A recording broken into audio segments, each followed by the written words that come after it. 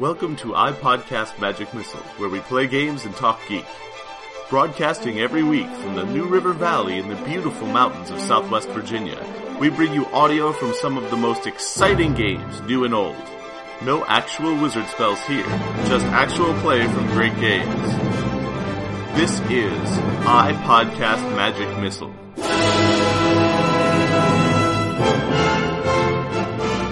Again, it doesn't kill everyone. It's true. That is often. My phone does that automatically. That if you plug in headphones, even if the last time you're playing it without headphones, it automatically turns the volume down to like 75%.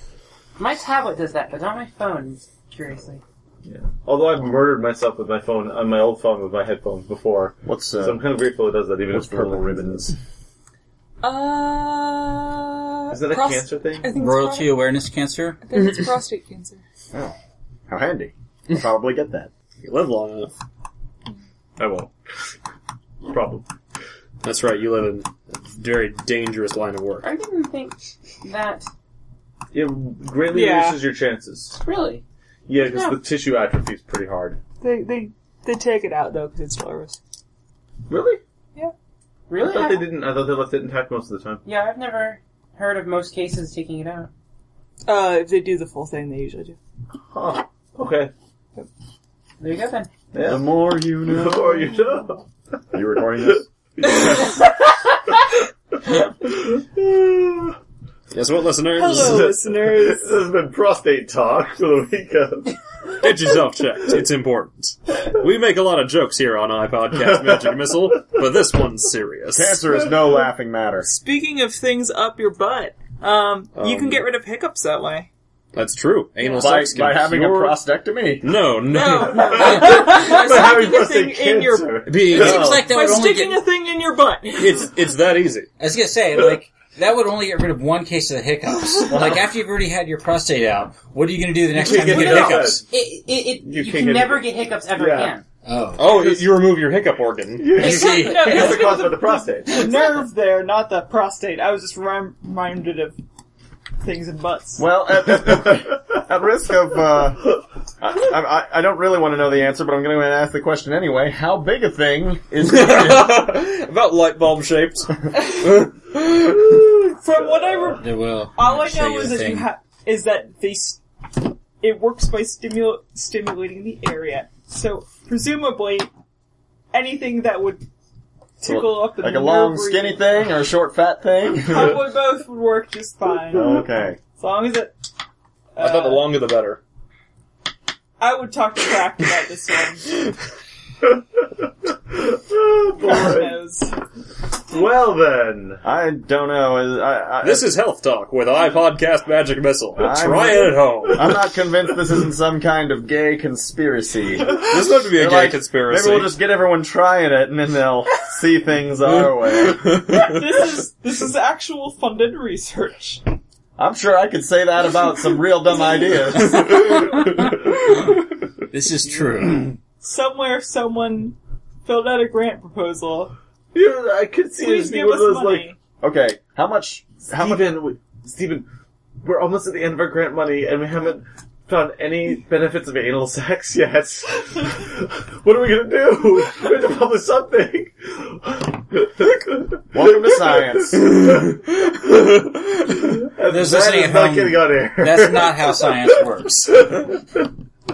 That is absolutely how science works. Yeah, that was I'm gonna good. stick up for a fire end here. I'm gonna... Obviously, No rules. you haven't played the chemistry game with Will. Wait, what? What was it called? Compounded. Let's Yeah, play the compounded. chemistry game. Drink this. I don't Okay, like now this drink game. this. No, you remember Compounded. I just can't remember what the name of it was. That's true. I lived. What do I win? Another drink. That was really fun. This one is 2 colors. We need to play that game again. That was a fun game. I think Will's character, holy crap. So it's a board game that teaches science. But it also has a very, very small window for role-playing that got hooked into, grabbed, beaten up, and used to its fullest extent possible. By which I mean, I got hooked in, grabbed, beaten up, and used to the fullest extent possible. Pretty When their much. hiccups went away, that's the important. And that's why you need to keep it in. This has been Health Doc with iPodcast. We're much more interesting than Dr. Ox. I'm looking forward wildly to the forthcoming, ongoing, or what's the word? Recurring gag of, well, my hiccup secured. Next time I get hit real bad on in Dungeon World, you're like 25 damage. I'm like, well, my hiccup secured.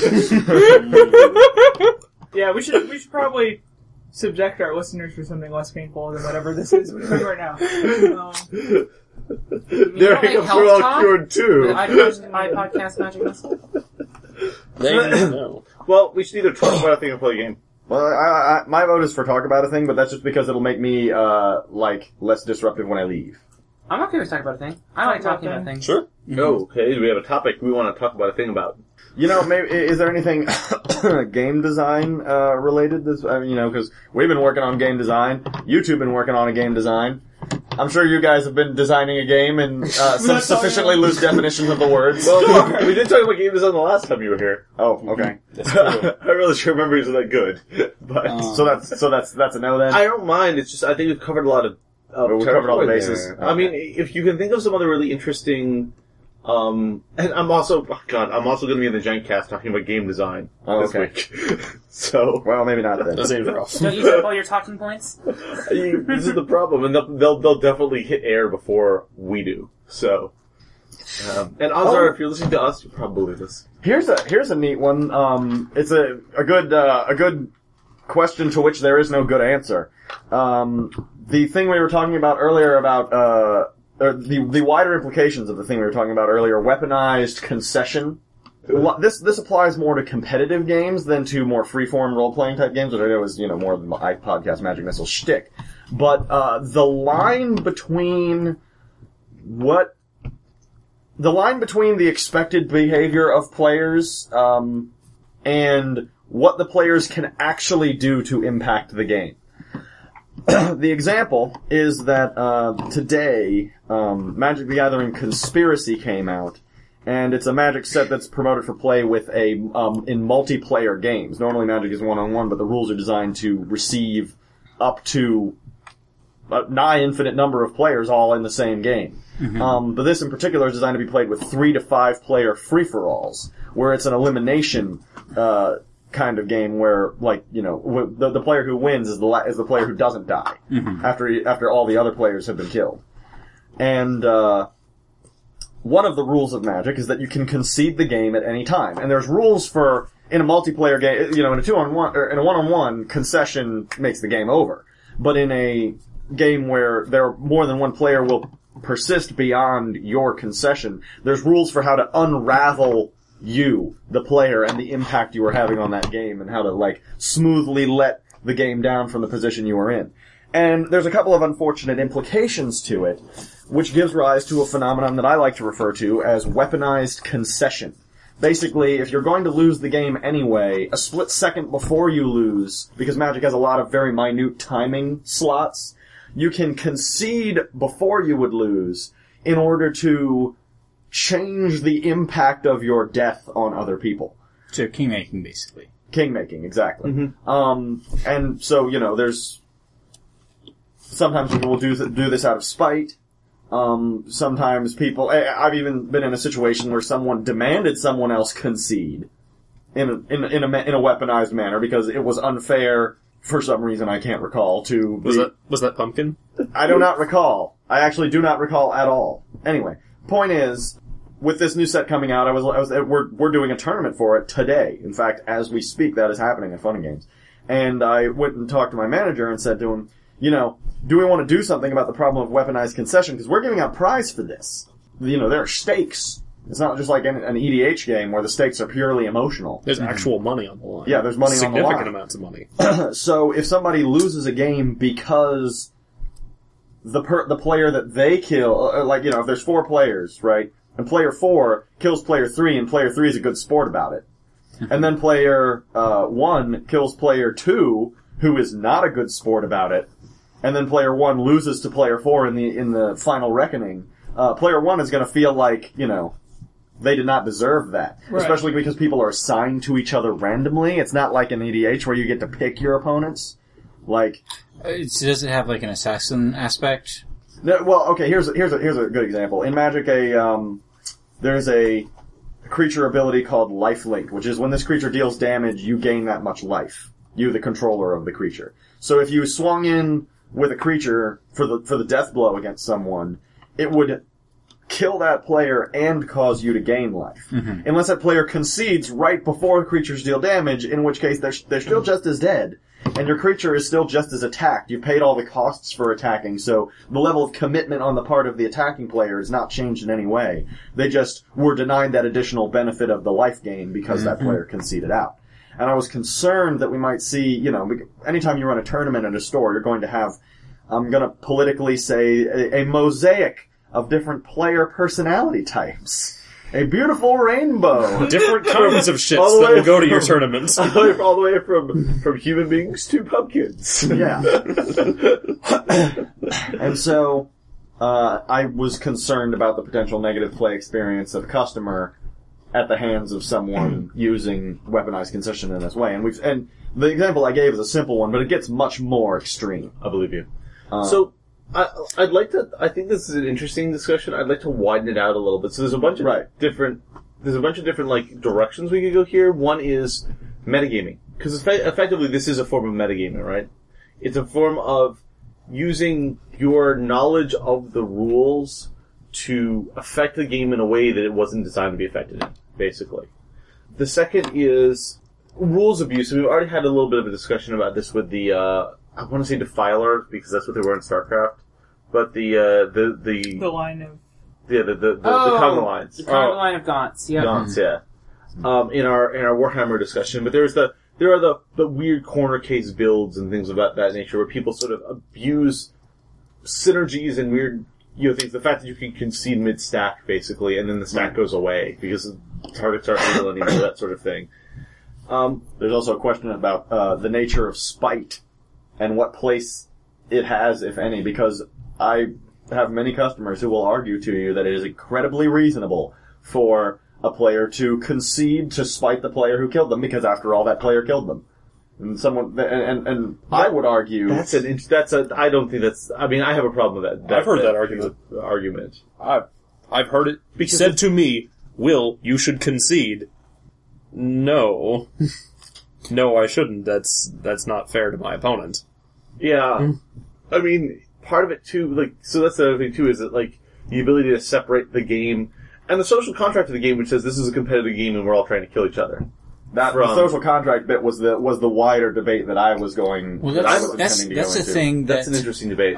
Is actually very relevant to role-playing games, because most role-playing games do have a social contract that is not explicit. There's usually a bunch of things that everybody takes as given. In, say, Pathfinder Society, it's made explicit because it has to be, because you have so many people. But most home games, you don't have, everyone assumes that the social contract is don't be a dick, don't cheat, blah, blah, blah, blah, blah. But what does that even mean? What is cheating? Right. And not everyone... What is being a dick?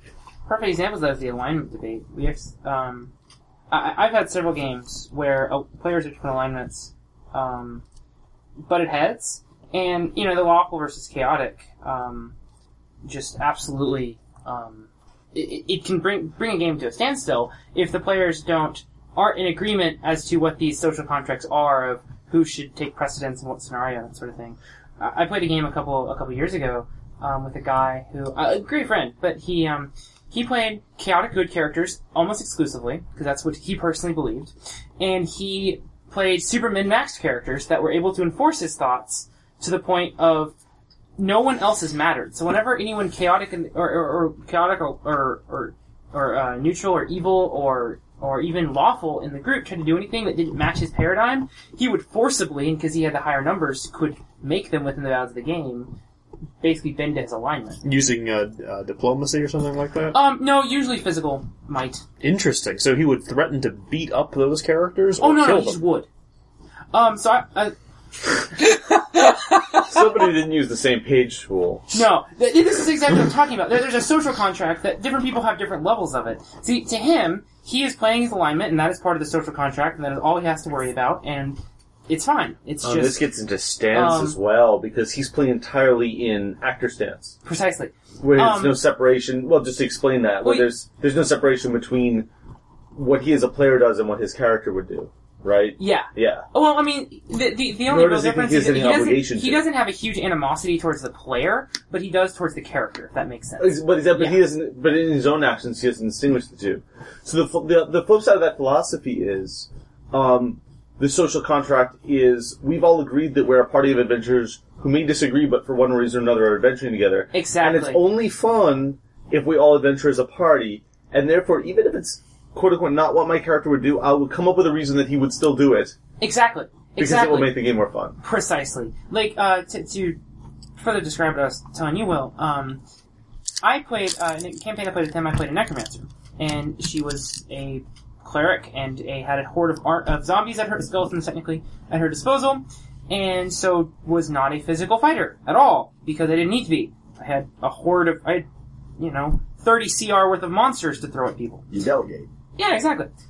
So this character, he was playing a monk fighter thingy at the time. He always played anime weeaboo characters as well. It was hilarious. At any rate, he would do things like forcibly grab and pick up my character with his 27 strength, and be like, no, you're not doing that. And there was literally nothing I could do, because his saves were insane, because he min-maxed out the ass, so I couldn't even cast spells at him or nothing. There was literally nothing I could do, and it was just so disempowering, and just, like you're saying, it just ruined the social contract of, hey, we're a party, who cares what our alignment are, don't step on each other's toes so much. It seems very interesting that the argument was, the eventual thing was, in my social contract, me being that person, it is acceptable for me to say, okay, if we can't agree on something, our character's ability to kill each other will decide what we do. Isn't that interesting? Yeah. Well, isn't this the same guy who basically told you out of character that at the end of the campaign he was going to kill you? It is exactly the same guy, and it was the reason I went on my giant fireball jihad and killed myself. In character. Killed herself. Oh, okay, because Don't worry. I got better. The out of context at the end of the campaign, I'm going to kill you, that I assumed your meaning to mean in IRL. Oh, no. Your life is worth enough to me that I'm going to let this campaign finish. No,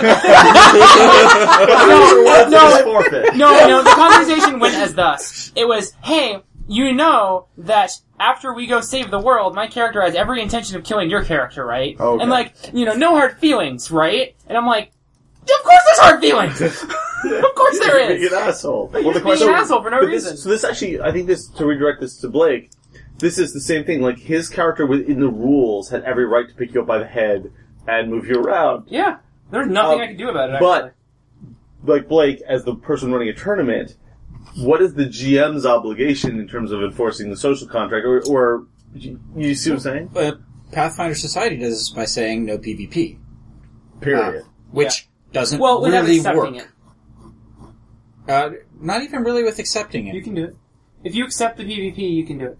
But that's almost I heard always different I'm in from the area of Adam. a fireball Really? or something. I asked Adam that question on point. Really? And he said no. Interesting.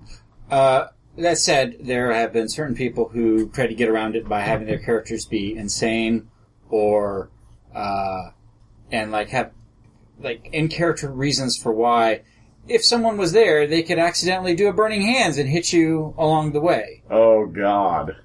Purposeful friendly fire. Yeah. Purposely friendly fire when the other person isn't expecting it. It can be hilarious.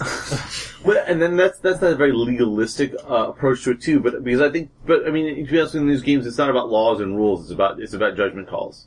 Well, actually, I would like to bring up the question of legalism because bring back to the original example.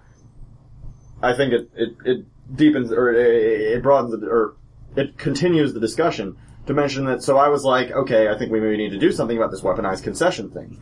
It's obviously perfectly legal within the rules, and many players will play with the expectation of that, but my concern was that the players playing with the expectation of that wouldn't have their feelings hurt by not being able to do it as much as players playing without that expectation would have their feelings hurt when it came out of nowhere at them. So I go to my manager and say, hey, do we want to do something about this? And he is practically offended at the suggestion. Why do you think that is? Well, there's a couple reasons why that is. I mean, this is a conversation that he and I have a lot. We have different perspectives, it's particularly on Magic, but on, like, life at large, that causes me to tend to take a attitude of protecting the have-nots, whereas he wants to reward the haves. And you're the libertarian. Wow, like, I am the opposite of whoever I am around. Fair enough. I seem like a crazy, gun-loving, You don't? anarchist libertarian in the presence of y'all, pants-on head liberals. I think of you as the one... She also has no pants. I think of you as, like, the one person I actually grant devil's advocate position to because I know you won't abuse it. Oh, wow. Yeah. Well, thank you. You are the That's high devil's praise. advocate person. And I consider you one of the good ones. Getting back to the topic at hand, so you were talking with Ryland and... Right, anyway. Talking with Pumpkin, and Yeah, his immediate response was that was not a thing we should do. And like I said, it was borderline offended by the suggestion. well, there's also the philosophy of it's not a problem until it's a problem, but the problem is that if you have to set rules for a tournament, you can't change them in the middle. Exactly. And he actually did, he did his defense, because he's a very smart guy, I wouldn't have hired him if he wasn't. He knew that the only defense that he could possibly mount that would have traction on me was, don't fix it if it ain't broke. Like, let's wait and see if it's a problem, and then if it is, we'll do something about it. And I was like, but then if it's a problem, what are we going to do about it? It's the type of problem that if it came up, we could easily have a player raise their hand and say, Judge, come here. And walk over there and be like, oh, well, it's a problem now, so here's the rule. Player who was about to break that rule, you may retroactively take back your desire to break that rule. And Ryland was like, mortified at the suggestion, and not unreasonably so. He was like, no. If it's a problem, we'll fix it next tournament. And I'm like, well, that doesn't do much for today now, does it? You could even lose people from wanting to play Conspiracy that way. That's the problem. That's one of the reasons I was concerned about that. I love the multiplayer games, but if we were playing it for actual money, that sort of behavior would... I honestly don't see why it's so bad. Like, I mean, I see why it's a little problematic, but if I come to a thing, especially a tournament with a lot of different people and I'm going to be playing against random matchups, I'm going to expect some assholes. And to me, that's just asshole behavior, and it's just part of a tournament. As far as it goes, imagine a 3-player 40k game, where someone who is losing is holding an objective, and if they finish the game, you would win, because you've got enough more objectives. I understand what it is.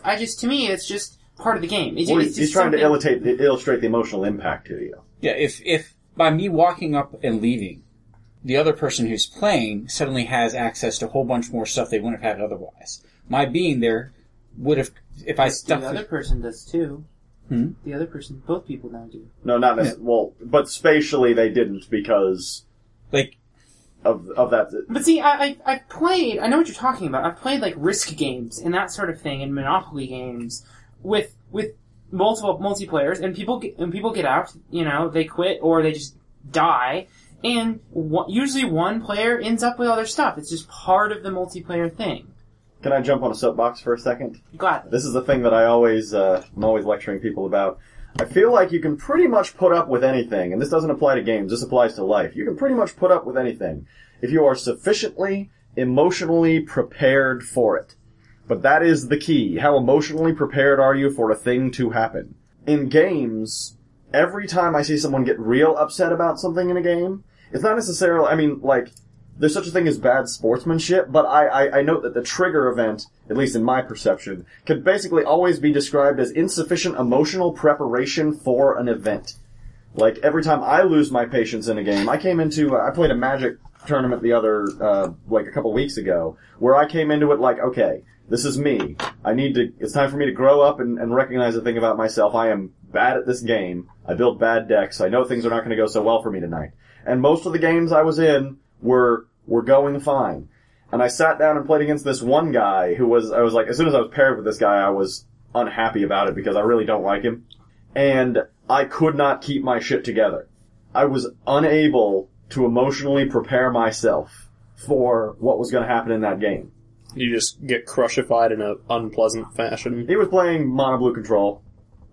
So you didn't get to play. Yeah. But I've noticed that when people come into a game, that social contract emotionally prepares you for certain outcomes. Exactly. Everyone who's dealt with weaponized concession before will frequently attack in with an expectation. The problem is when that person, attacks expecting the life gain from their lifelink, and they've completely forgotten the fact that the person they're attacking can concede, and then suddenly a thing that they had taken for granted, a thing that they don't know or had forgotten, it's actually the same. Yeah, it is the same.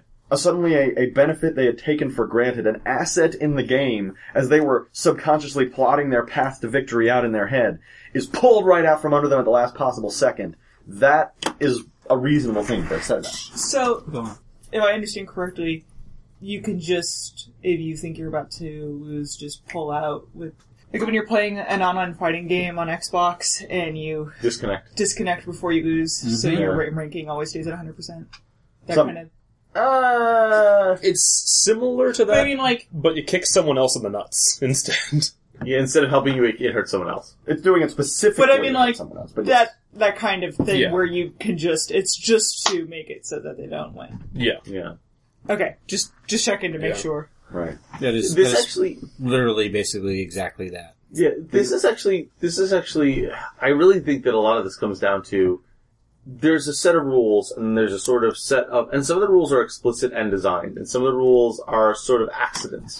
And rule synergies are accidents. The concession rule is there because players have the right to get up and leave the table at any time, and they decide, when they were writing the rules, they were like, well, we need to have a way of handling that. Yeah, it's an exception handling situation from a programming standpoint. And for the record, the concession rules in Magic are not poorly written. No. They did everything they could to make that impact on the game as small as possible. But it would have been going too far for them to make some kind of phantom player that sits around until the end of the turn getting beat up on that player's behalf. Like, there was logistically that would be impossible. So they basically worked the only way they could. And then...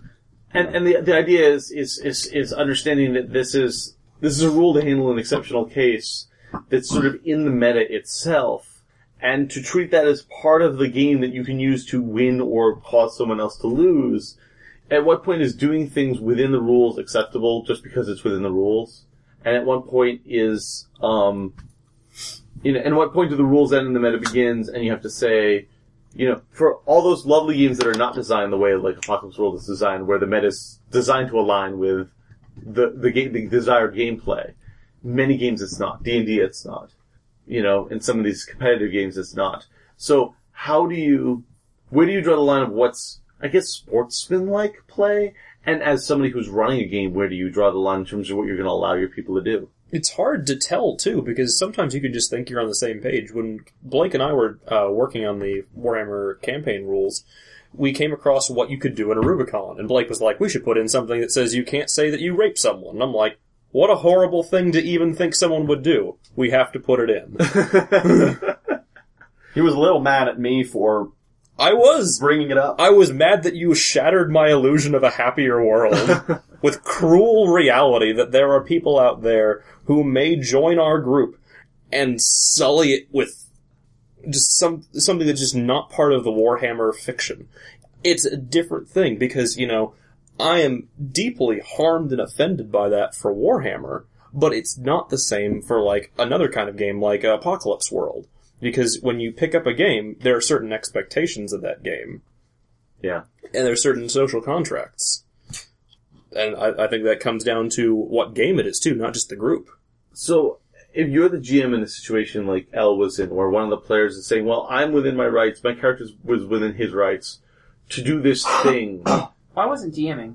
No. But That was the point. if we were the DM in your game. Right. I Yeah, gotcha. so what is the correct response to that? What is the correct response to players can use this meta rule basically to exploit and punish other players in the meta? Well, like Ryland said, I thought, the argument, let's not fix it until it's broken, does carry a lot of weight with me. The libertarian in me knows that any move you make, in fact, the Magic player in me for that matter, knows that any move you make will definitely cost you. Chances of a cost being paid are 100%. Chances of a benefit being gained are less than 100%. Therefore, action is always wrong. And we are simply prioritizing the least wrong action. If you weren't running a tournament, if you were just having people come to the store and play it with rules for fun, would you have approached it differently? If the tournament was just for bragging rights or something. That's a good question. I mean, when it comes, we do EDH all the time in the store, which is a multiplayer Magic format that has the exact same problem. And, generally speaking, our EDH policy is extremely, anarchic, which is to just let the ecosystem develop naturally. And, it's actually worked pretty successful for us in that players of types have pooled together. We have a table, this is gonna be great. You can just pumpkin the whole thing. We call it the Pumpkin table. We have 3 people named Pumpkin to play EDH. You can just say hilarious. You're gonna have to pumpkin it a lot of times. You can just just say pumpkin. change pumpkin to Pumpkin and then go back and edit all the old ones and do that too. And then you don't have to do anything this time. It'll be less work. We have 3 players at this table. We have 3 players named Pumpkin who, they all have the same name, is my point. They have the same pumpkin. And no one who has played more than 1 or 2 games with them will play with any of them anymore. So they just play with each other. And it all works out. Meanwhile, you've got a handful of players who, are at the opposite extreme where they are very selective about who they will play with. They're like, I will only, you get 1 shot before you get on my no list. Right? This other group, these guys had to screw up a lot of times before people kind of became, and they all have a different thing wrong with them. We all have different stuff wrong with us. I brought this example up earlier about weaponized concession. It goes a step further. At least one of the things about that is that players can always make the arguments the player was going to lose anyway. It's not like a big change in the events has actually occurred here. And maybe you were wrong for expecting someone to stay in the game just to die. Our roommate will, if he is sufficiently unhappy with someone in an EDH game, concede when he is in no danger. He will concede when he is in the lead. In fact, he will make a long-term strategy to establish a lead, draw players into a dependence on his existence, and then cut his own head off to spite them at the most apocalyptic moment. Because Conrad is an amazing human being, and I don't think that I believe in my heart of hearts that he would never do that to anyone who didn't deserve it. Well, we were all suckling on that teat. He hurts everyone, just some people more. But that's a beautiful way That to is hurt a beautiful person. thing to do. That's like Japanese rope bondage. So, one of the things I was wondering... Thank you for that analogy. Nice analogy. A beautiful way to hurt a person. Oh, yes. So, one of the things I was Wonderful wondering... analogy. So, what happens in the tournament if some player is about to get killed and they say, wait, I am planning to concede as a weaponized attack against you, person who is attacking me, unless you give me one of your packs as prize. Ooh. I was hoping the story was going to end with, so maybe you better attack someone else because attacking me is tactically unsound. No. That's a thing that people should say. Right. That's a thing in that universe. What happens when someone steps out and says, give me a bribe? Yeah. We certainly don't have a condition for that. I would imagine that players colluding in order to win would be against the rules. There is a general rule on bribery. Yeah. But it's a somewhat different situation. It would fall under bribery and extortion, I'm pretty sure. But it's interesting because, of the fact that the player was going to lose anyway, you know. It's certainly a situation where you couldn't bribe or extort someone in a one-on-one, which is most of the situation. But this is kind of the problem. This is what happens with multiplayer. It's great. It's like the problem of government. Two people can pretty much solve any problem between them, but you throw a third person in the mix and suddenly you have a three-dimensional problem, and that's just beyond our cognitive capacity to solve all the time. That was my nightmare scenario for the weaponized concession. That was the first thing I thought. Well, people are going to demand things. Then I demand you forgive me for bringing the rig thing up. I'm glad you did. No, my take on it, being somebody who runs role-playing games is always, it's always the spirit of the law. It's always, why are you being a dick? Yeah, of course you could do that, and I could throw you out the window. I've told the story before. You were within your rights to do that mechanically, but I could also just make you leave. Yeah. Because you're a giant jerk. My favorite approach for that is, in the few times I've DM'd, because I haven't really done it much recently, but a long time ago I had D&D party that kept on doing really, really, really horrible things within the fiction to, NPC characters. And we had a couple of problem guys, and the consistent solution was person gets into battle, person is doing a thing, and, in the lore, for whatever reason, their power is dependent on, some god or something in our story, someone they've made up, and magically they lose their power in the middle of a thing because their god is displeased with them because they've acted evil when they're they've done something terrible. Karmic retribution. So that was a way of doing it of, yes, you have the right to do that, but I have the right to do this as the person controlling this world. But what happens when it doesn't follow? What happens when one player abuses another just out of spite in character because it's a thing they can do mechanically? Like what happened to Hell. Yeah. Yeah. And as monk You is have not... rocks fall on them. Honestly, as a DM, I'm not sure exactly how I'd handle that situation. There's two possible directions I could take this. One, I would have talked to the player on the receiving end, i.e. the person, me, whoever that was, and asked them if they were okay with it. I have run for a party before. My Fallout game had two players. They were roommates in real life. They were good friends. And so, in character, they were very spiteful towards each other, and they were complete assholes to each other. But they were having fun doing it. it. And first thing I would do is make sure that wasn't the case.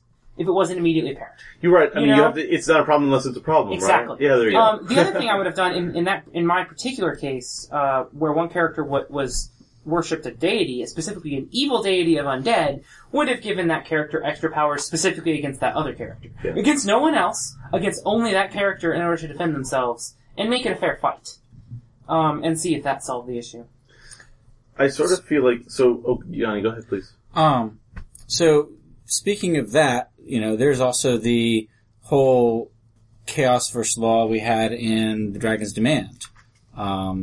We had two lawful characters and two chaotic characters, and our mission that we had accepted, we had a contract and everything, was to go and catalog this stuff in a house. And the two chaotic characters wanted to make off with some of the stuff. And the lawful... Some of the stuff that was found in a cave several miles out that would have been very useful because we were going to have to fight a dragon later. I won't deny that the stuff would have been useful, but it was in this guy's cave, this wizard's cave. It was technically just a cave. He didn't have his name on it. Let her tell the story, Al. Well, no, she was there. This is us. It sounds like she was the villain of your story. Well, she was one of the villains. Hey! You're the villain. No, I'm frickin' forced to play lawful because it's a monk. I don't have a choice. I normally play chaotic characters, dear. Thanks, D&D, for mixing your chocolate into the peanut butter. But, I mean, the map was clearly labeled Punkley's Cave, which is meta-knowledge, and so probably shouldn't have entered into it. Except that we were using his keys to unlock his chests. Which might be a clue that this was his stuff. And it had his journal! It could just be pareidolia. Those are rock formations. For the record, the keys were amulet-y symbol thingies that we found on birds in cages. They might be more agnostic dungeon-specific keys. No, these were Hunkley's keys. The amulet key was different. Yeah, and I'm sure every Jesus on Toast is real. Regardless, we had 2 lawful characters and 2 neutral characters, and we couldn't come to a good agreement on there. And because one of the books in Hunkley's chests was very important that it get given back to the people, our DM couldn't just be like, oh, well, they didn't mention in the contract that this stuff had to go back, because he really needed the book to go back for plot to happen, because it is a module. Right.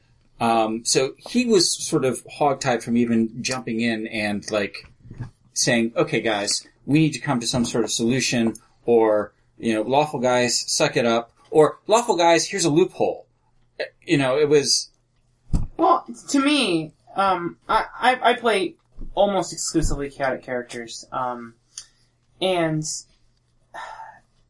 to me there is a social agreement that there will be concessions on both sides, that you can't play a perfectly lawful character just as you can't play a perfectly chaotic character.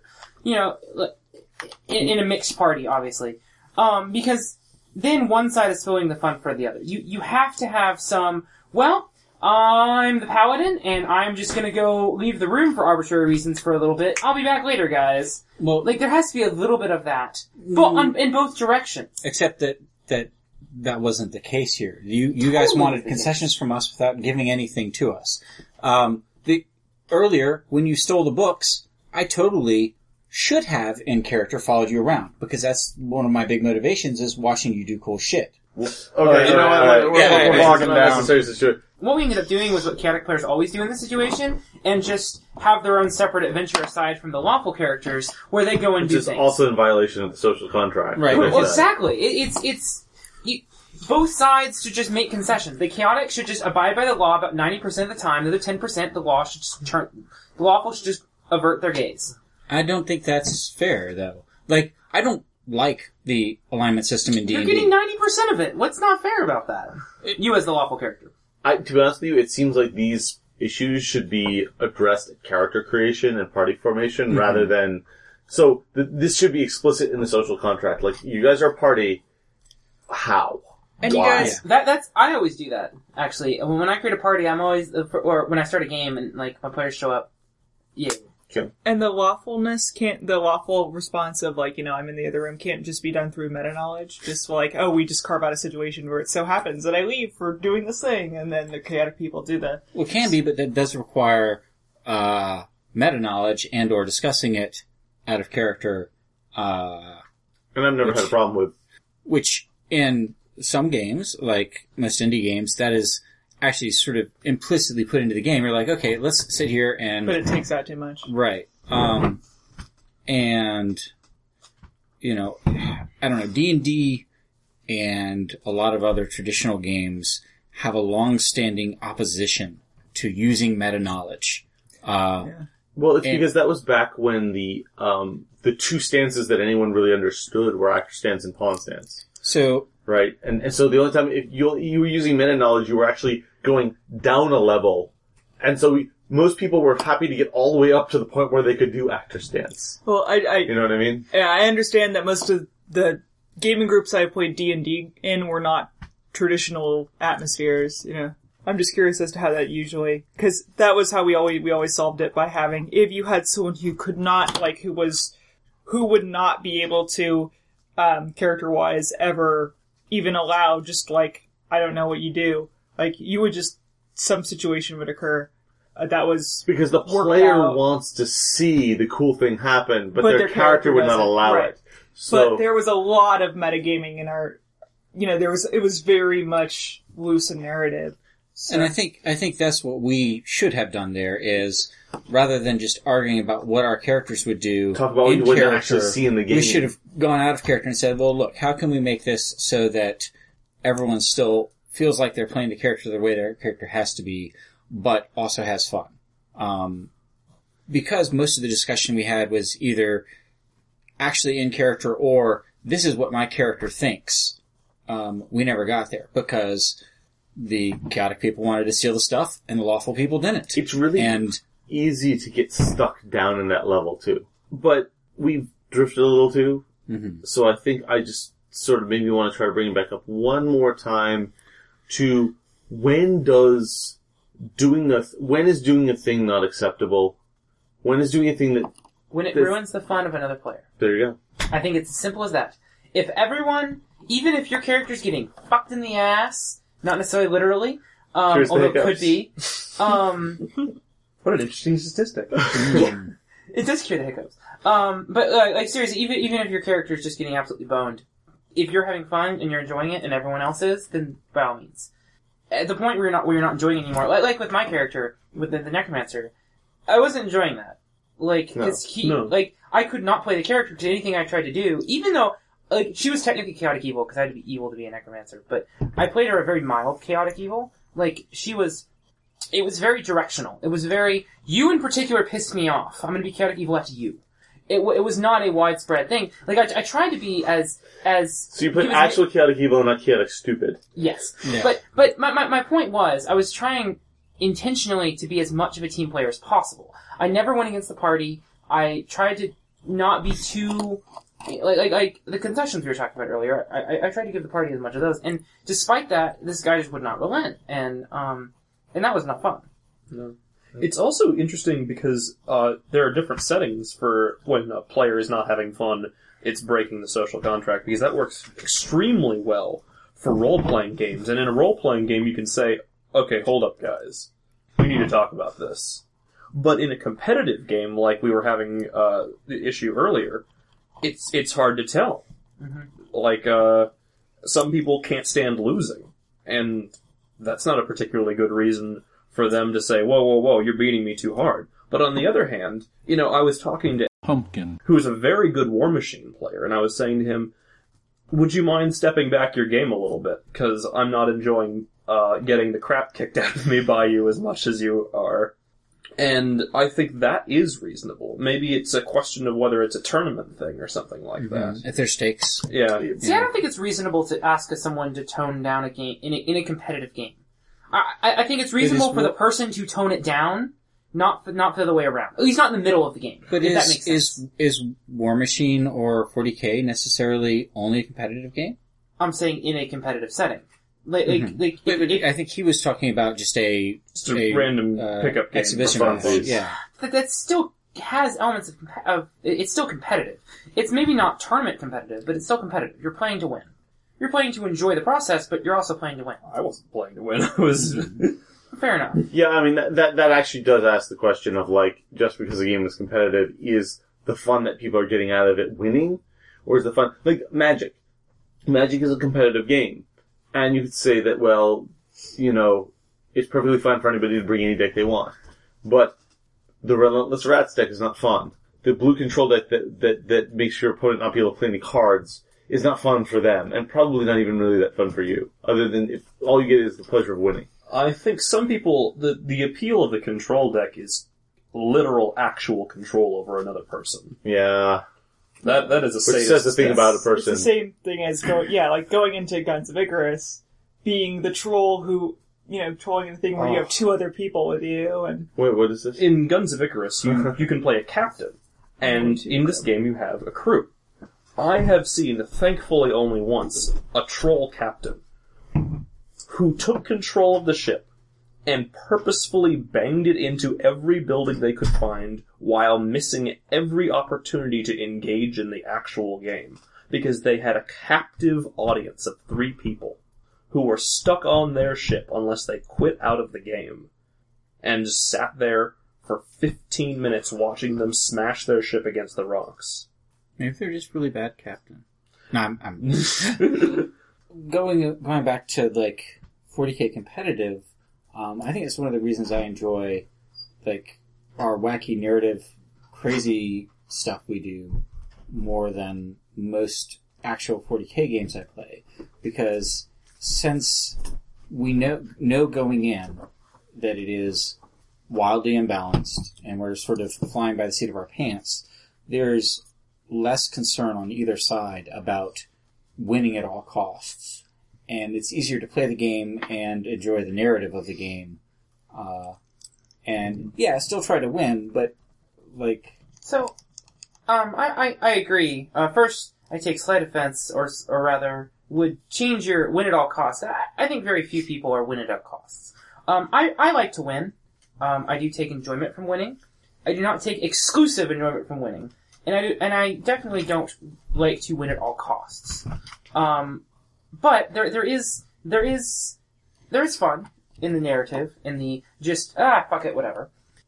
There's also fun in a well-executed strategy and destroying your opponent with minimal casualties. Doing that super clean, perfect game. There is enjoyment in that too. If your opponent's not having fun, that unit in that sort of situation, that does detract from that. But I think denying its existence. But I mean, the fact is, you talked about two things just in this lesson. You talked about ahead of time deciding what exactly your fun was going to be, and then considering the fun of the other player. And I think anytime you do that, you're already in the right place, right? As a GM, I would always say that I'm not a big fan of denialism, and when I get called out for it, I fix it. So here's the thing though, like, you're right.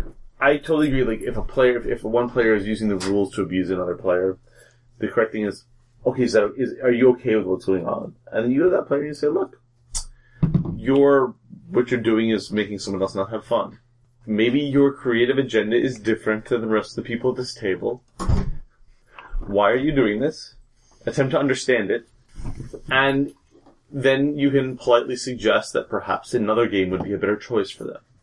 It's possible they're just not getting something from the game that they want to get. It seems like so much of this comes back to actually, the role of empathy with your opponent or your fellow player's emotional state and how much enjoyment a person is able of getting when the other person is in distress. I know very, very few people who do not have any empathy for their opponent. But there's a huge variability in the sensitivity to what is a person's emotional responsibility to themselves when they come into a game. So, to what extent are you responsible for steeling yourself going into a game? And, to what extent are you responsible for the other person's feelings? Those are two different axes. Yes. And for someone like me, I can't enjoy a game if a person looks like they're in any distress at all, but to the point of detriment. Like, it's ridiculous to play a game. I mean, that's part of the reason I don't play Warhammer much, is that, like, I can't... She wins too often. Just cruel. But then I definitely run into players who just have, like, no care at all. And I know that there's you can't be responsible for other people's emotional states. You can't. But I do think there is some responsibility for coming together beforehand and saying, what are my expectations for when I'm like, what are we gonna do here? Are we gonna go all out in this? Do you still want to play the game with me if I'm going to be ruthless? And for some people that's going to be an absolute yes, and some people it's just no. But it seems very much a emotional sensitivity question and responsibility. It's an informed consent situation. Yeah. That's what I'm trying to get at.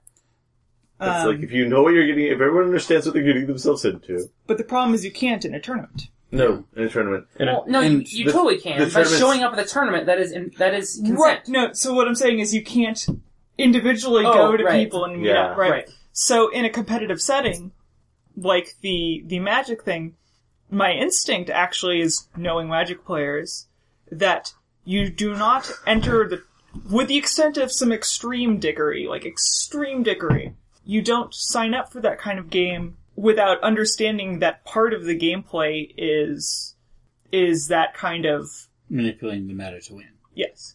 And I don't know how I feel about the concession thing. My instinct is I don't like it, but allow it.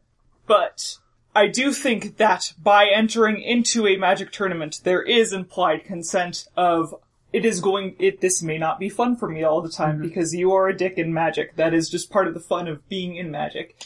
And you put yourself into an emotional state going in, expecting to, even if you're sensitive in other games, it's a different environment. Yeah, you know that somebody could just sit on you, basically, for half an hour. If they happen to bring... I came in second ages ago in a fairly competitive Magic tournament.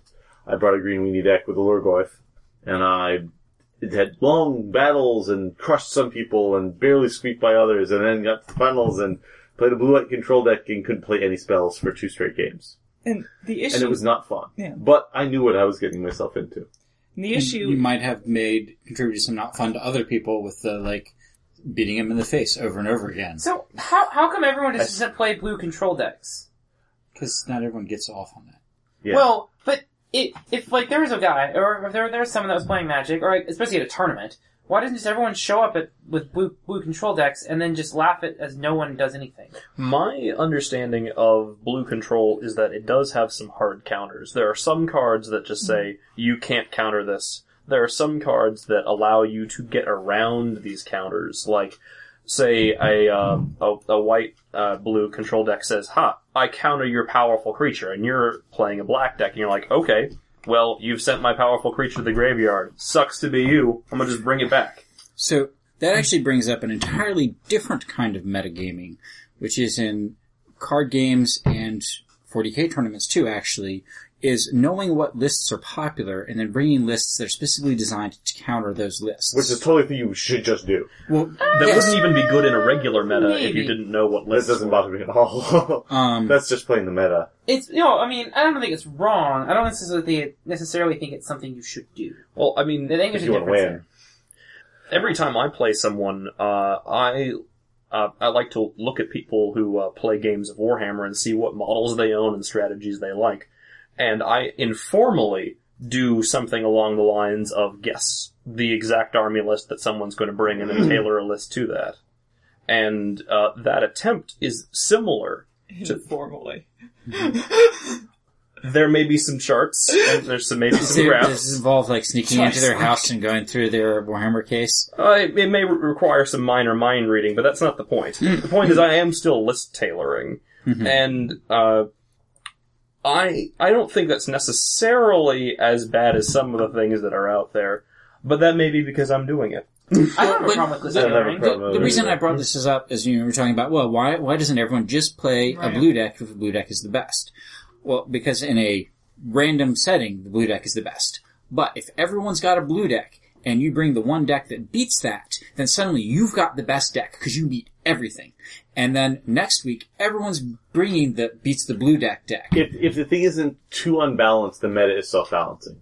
Yeah. Well, and then what just happens? from what I've heard, is the blue control decks just seem to be overwhelmingly better than anything else. It's optimal phenotype equilibrium. I actually think that they're not overwhelmingly better than everyone. I think blue-white control is a very strong mechanic that makes people that gives people a very strong negative impact, which is why lay people like us are aware of Confirmation it. bias. I see. We hear more about it because it's more upsetting to have it I happen see. to them. I mean, I can definitely understand. The thing that ruins my fun fastest in a game is, and this extends both to video games and everything else, is being unable to do anything. Yep. Well, and that's usually what, if blue works right, it locks you down, and then you can't do anything until it kills you.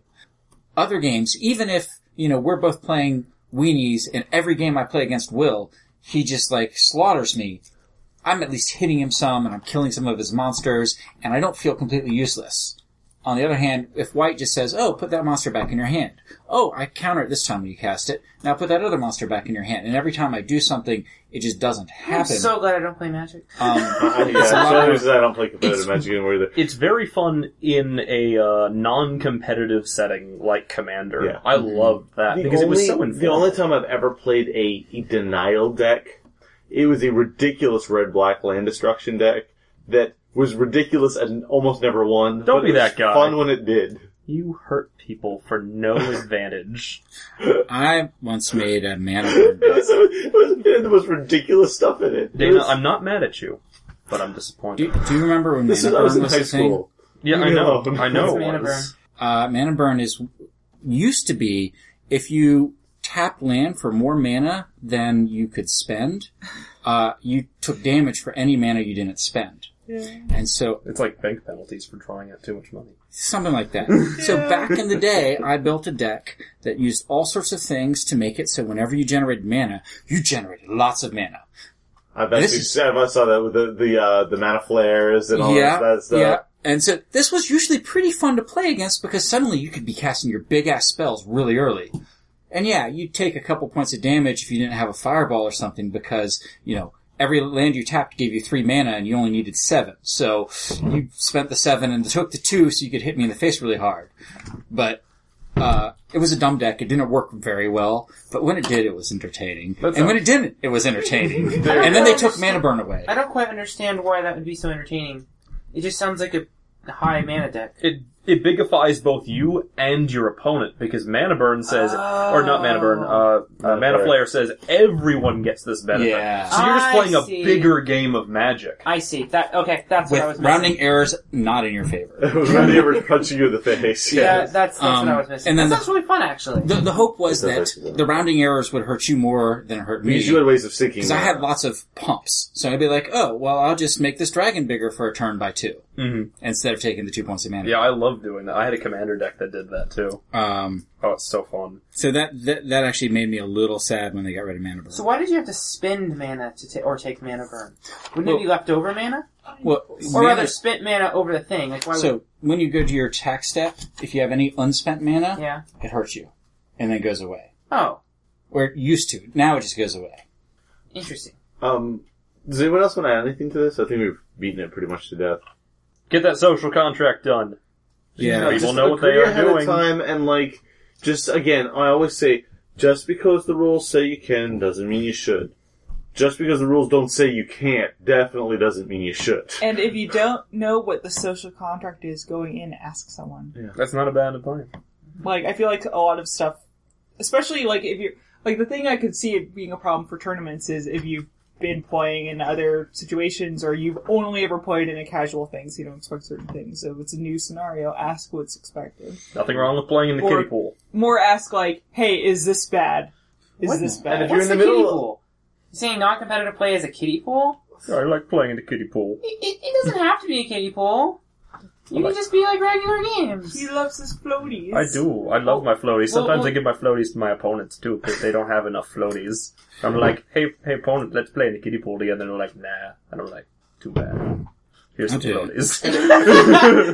If you're in the middle of a game and you're thinking about doing something and you're not sure whether it's okay, I tell the people who work in my group at work, the people who come to me for coding advice, tell them if you have to ask, the answer is no. Behave yourself. This podcast is fully copyrighted by its hosts. Visit us at podcastmagicmissile.com. I Podcast Magic Missile, attacking the darkness since 2012.